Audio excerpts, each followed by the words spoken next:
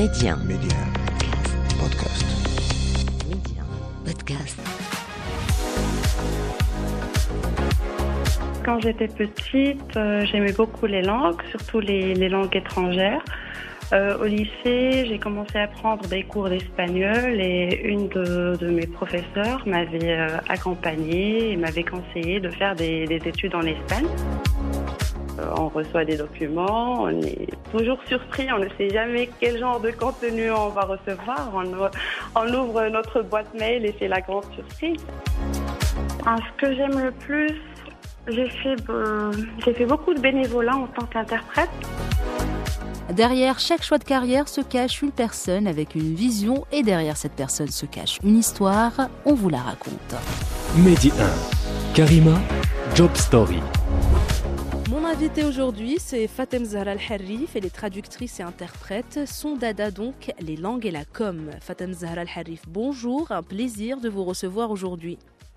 Bonjour Kalima, merci pour votre invitation. Tout le plaisir est pour moi. Alors, Fatima Zahra, avant d'aller plus loin dans notre échange, comment on se retrouve dans l'univers de l'interprétariat et de la traduction ? En fait, quand j'étais petite, j'aimais beaucoup les langues, surtout les langues étrangères. Au lycée, j'ai commencé à prendre des cours d'espagnol et une de mes professeurs m'avait accompagnée et m'avait conseillé de faire des études en Espagne. Parce que j'étais apparemment très forte en langue espagnole et c'est là que tout a commencé. J'ai décidé d'entamer des études en traduction et en interprétariat. Et donc c'était une évidence en quelque sorte ou c'était grâce à votre professeur qui vous a encouragé dans ce sens ? C'était pas vraiment une évidence parce que quand j'étais petite, quand j'étais au primaire, on avait diagnostiqué ma dyslexie. Et j'avais beaucoup de difficultés d'apprentissage, surtout en arabe. J'arrivais pas à lire. Mes camarades se moquaient de moi. Je me sentais un peu rejetée. Et c'était comme un moteur qui m'a poussée à tout faire c'était comme un défi pour moi, en fait, de pouvoir maîtriser des langues et de faire des langues ma profession.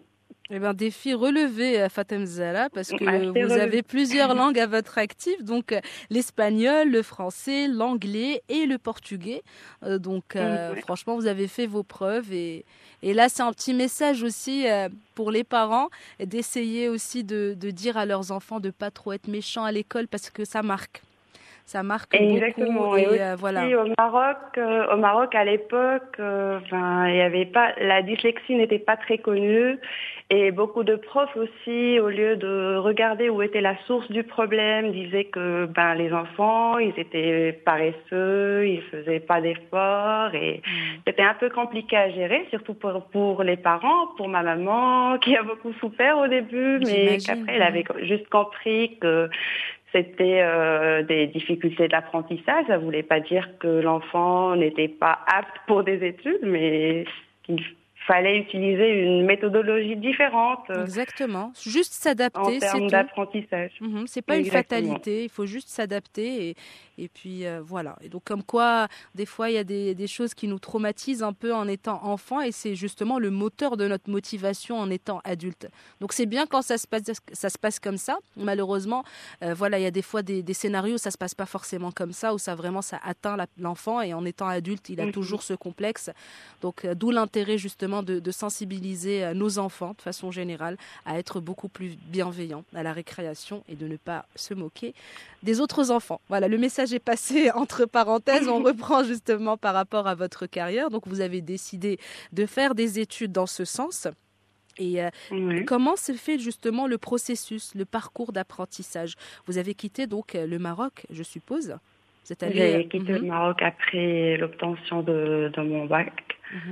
Je suis partie en Espagne. La première année, j'ai fait la selectividad, c'est l'équivalent du bac espagnol.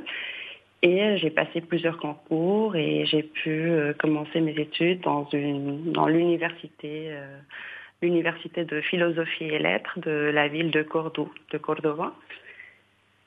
Donc, on a fait un peu de linguistique appliquée. c'était une formation très complète parce que la traduction, en fait, on n'a pas une spécialité, mais on est spécialisé en tout et en rien en même temps parce qu'on peut tout traduire. Et on a fait de la politique internationale, de la gestion de conflits. Il y avait beaucoup de matières différentes, donc on a fait un peu de tout. De la traduction technique, et c'était très intéressant comme carrière et comme parcours et aussi comme défi. Et Fatima Zahra, est-ce que vous vous rappelez... Ah, pardon. Oui. Non, je voulais juste dire que j'étais la seule Marocaine, et après, dans toute ma promotion, il n'y avait que des Espagnols, et le niveau d'exigence était très très élevé, parce qu'on me demandait le même niveau qu'une personne qui parlait espagnol comme langue maternelle. Au début, c'était dur, mais en même temps, c'était une expérience vraiment magnifique parce que à l'heure actuelle, je parle espagnol mieux qu'arabe, mieux que français, et c'est vraiment un grand défi, mais qui a porté ses fruits. Exactement. Et est-ce que vous vous rappelez, Fatima Zahra, avant de rentrer dans le détail de votre profession et en quoi ça consiste justement pour les personnes qui nous écoutent, avant d'y arriver, est-ce que vous vous rappelez de votre première expérience professionnelle ? Le premier entretien d'embauche avec tout ce que cela implique, est-ce que vous vous souvenez de ce jour ? Oui, au début j'ai commencé, j'étais encore étudiante. C'est la 2e année, si je me rappelle bien, à l'université. Et j'ai commencé en tant qu'interprète dans les services publics. C'est venu un peu comme ça parce que j'avais un prof qui était interprète auprès des tribunaux. Et comme en Andalousie, il y avait une grande demande d'interprètes arabophones, il m'a un peu introduit et ça s'est fait un peu... Juste comme ça, je me suis retrouvée à interpréter devant le juge. Et c'était ma première expérience, mais j'avais pas passé d'entretien d'embauche. D'accord. Donc il y avait un grand besoin et on m'a appelée.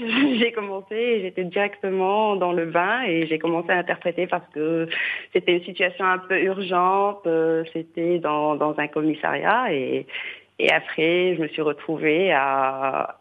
Je suis devenue indirectement interprète avant de terminer même mes études. Donc c'était depuis ce jour en quelque sorte. Et vous venez de parler d'un professeur, c'est ça ? Oui, c'était un professeur à l'université. D'accord. Est-ce que vous pensez justement que c'est important de trouver tout au long de notre chemin peut-être des personnes qui croient en nous et qui nous tendent une main, donc bienveillante ? Est-ce que vous pensez que c'est important ? Oui, c'est très important parce que même quand j'étais au lycée, j'avais eu une professeure d'espagnol qui m'avait beaucoup encouragée, qui croyait en moi, qui m'a poussée un peu à faire mon choix parce que moi, quand j'étais petite, je voulais être femme au foyer. D'accord. Oui, les femmes au foyer, c'est un métier aussi. Hein. Oui, bien sûr, c'est un métier, mais j'avais des difficultés de l'apprentissage, donc je voulais pas aller à l'école. Et après, je voulais devenir soit journaliste, soit psychologue, mais c'est un peu grâce à des personnes, comme vous avez dit, des professeurs ou des personnes de notre entourage qui voient quelque chose en nous et qui nous poussent à aller loin, à réaliser nos rêves et nous aident à devenir ce qu'on est aujourd'hui.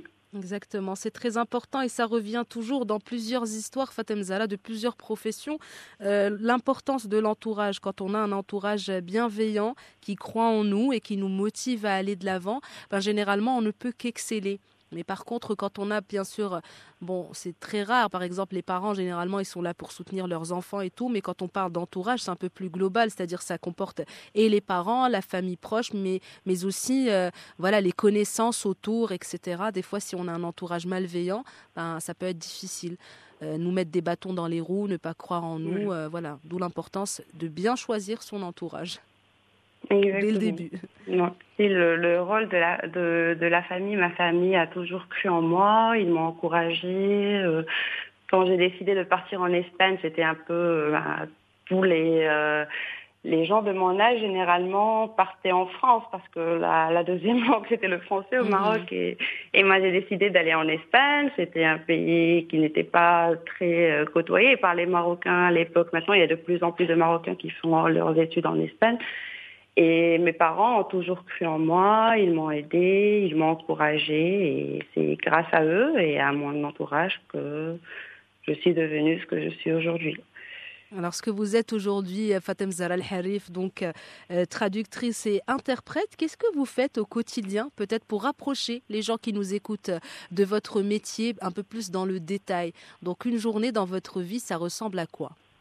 D'accord, je suis traductrice et interprète, mais pas que, parce que je suis quelqu'un de très curieux et donc après avoir terminé mes études, j'ai travaillé en Espagne avec plusieurs multinationales.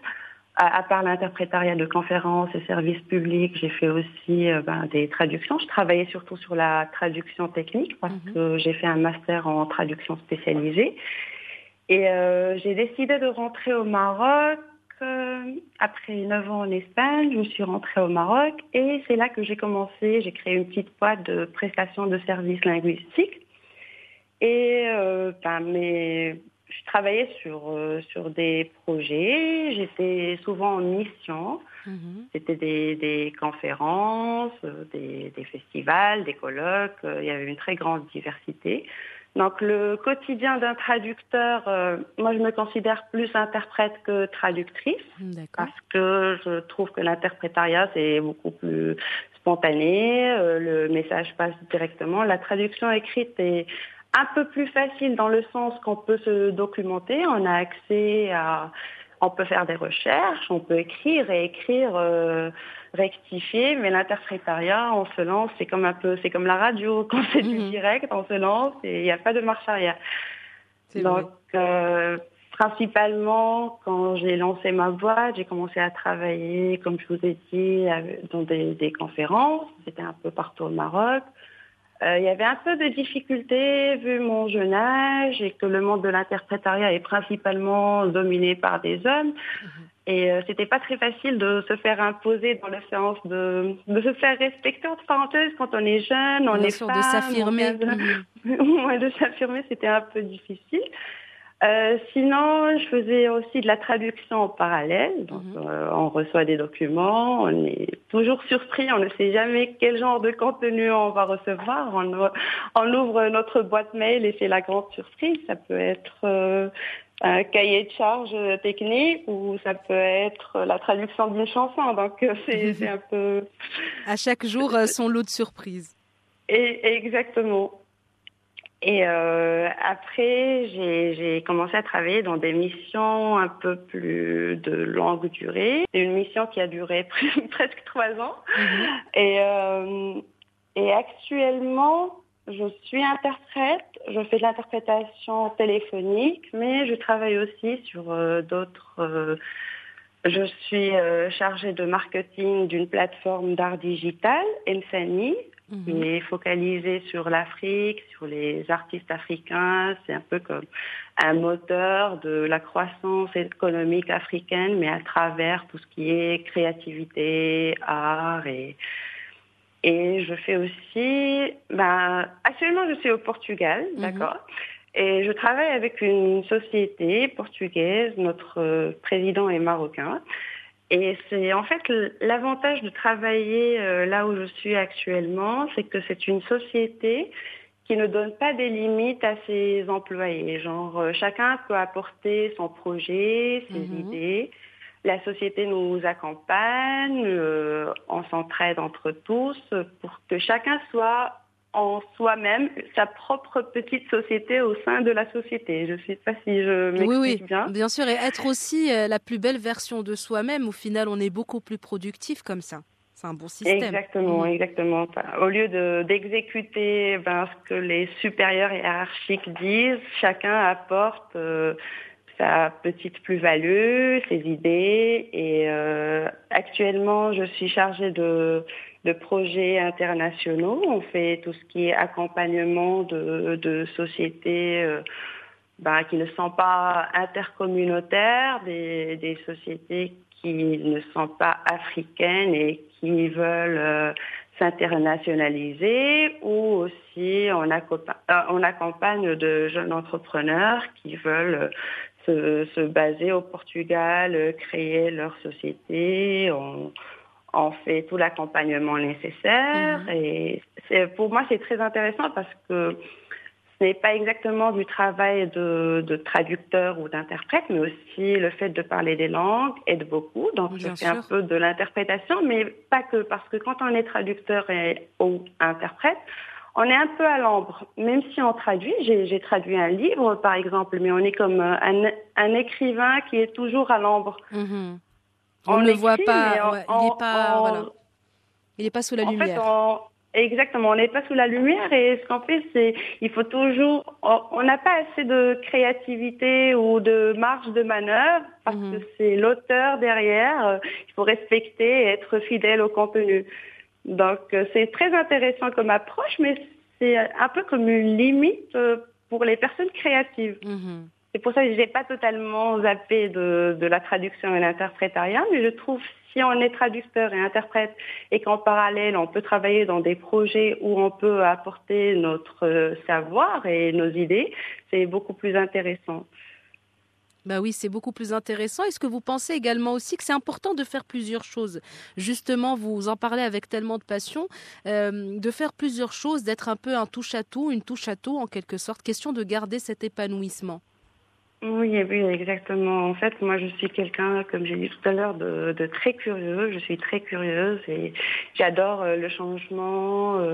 J'aime bien oser. J'adore les défis.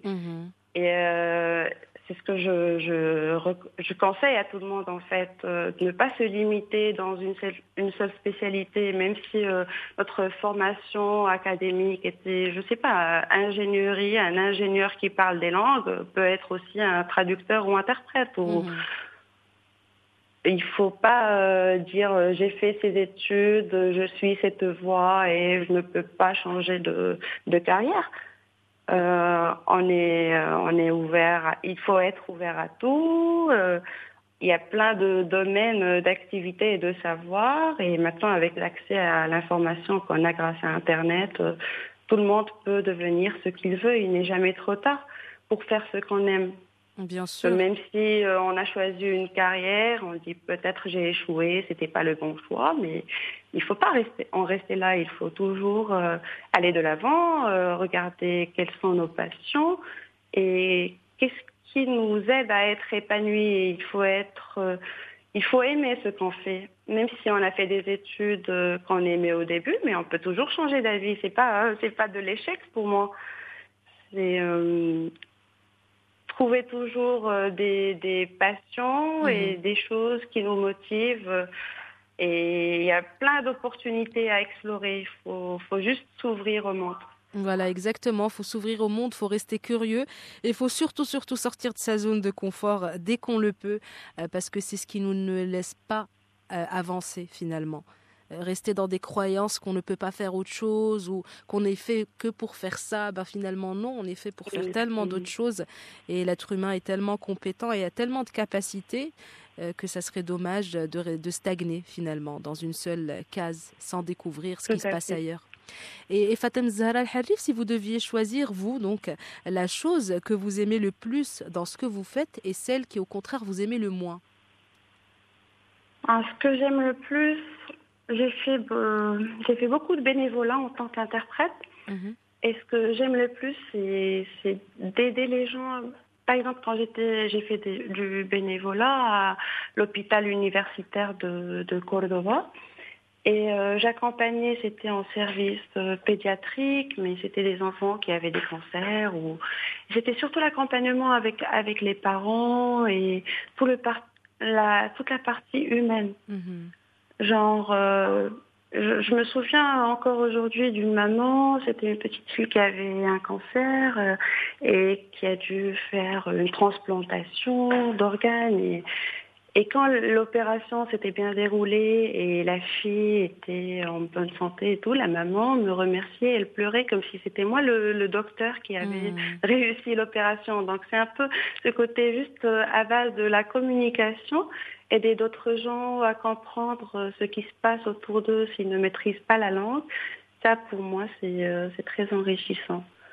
Ce que j'aime le moins, je dirais peut-être, comme je suis très perfectionniste, la traduction écrite. Je suis traductrice, mais C'est quand on est très perfectionniste, en fait, c'est relire, écrire, effacer, réécrire. Ça se termine jamais. Et ne pas être satisfaite et refaire.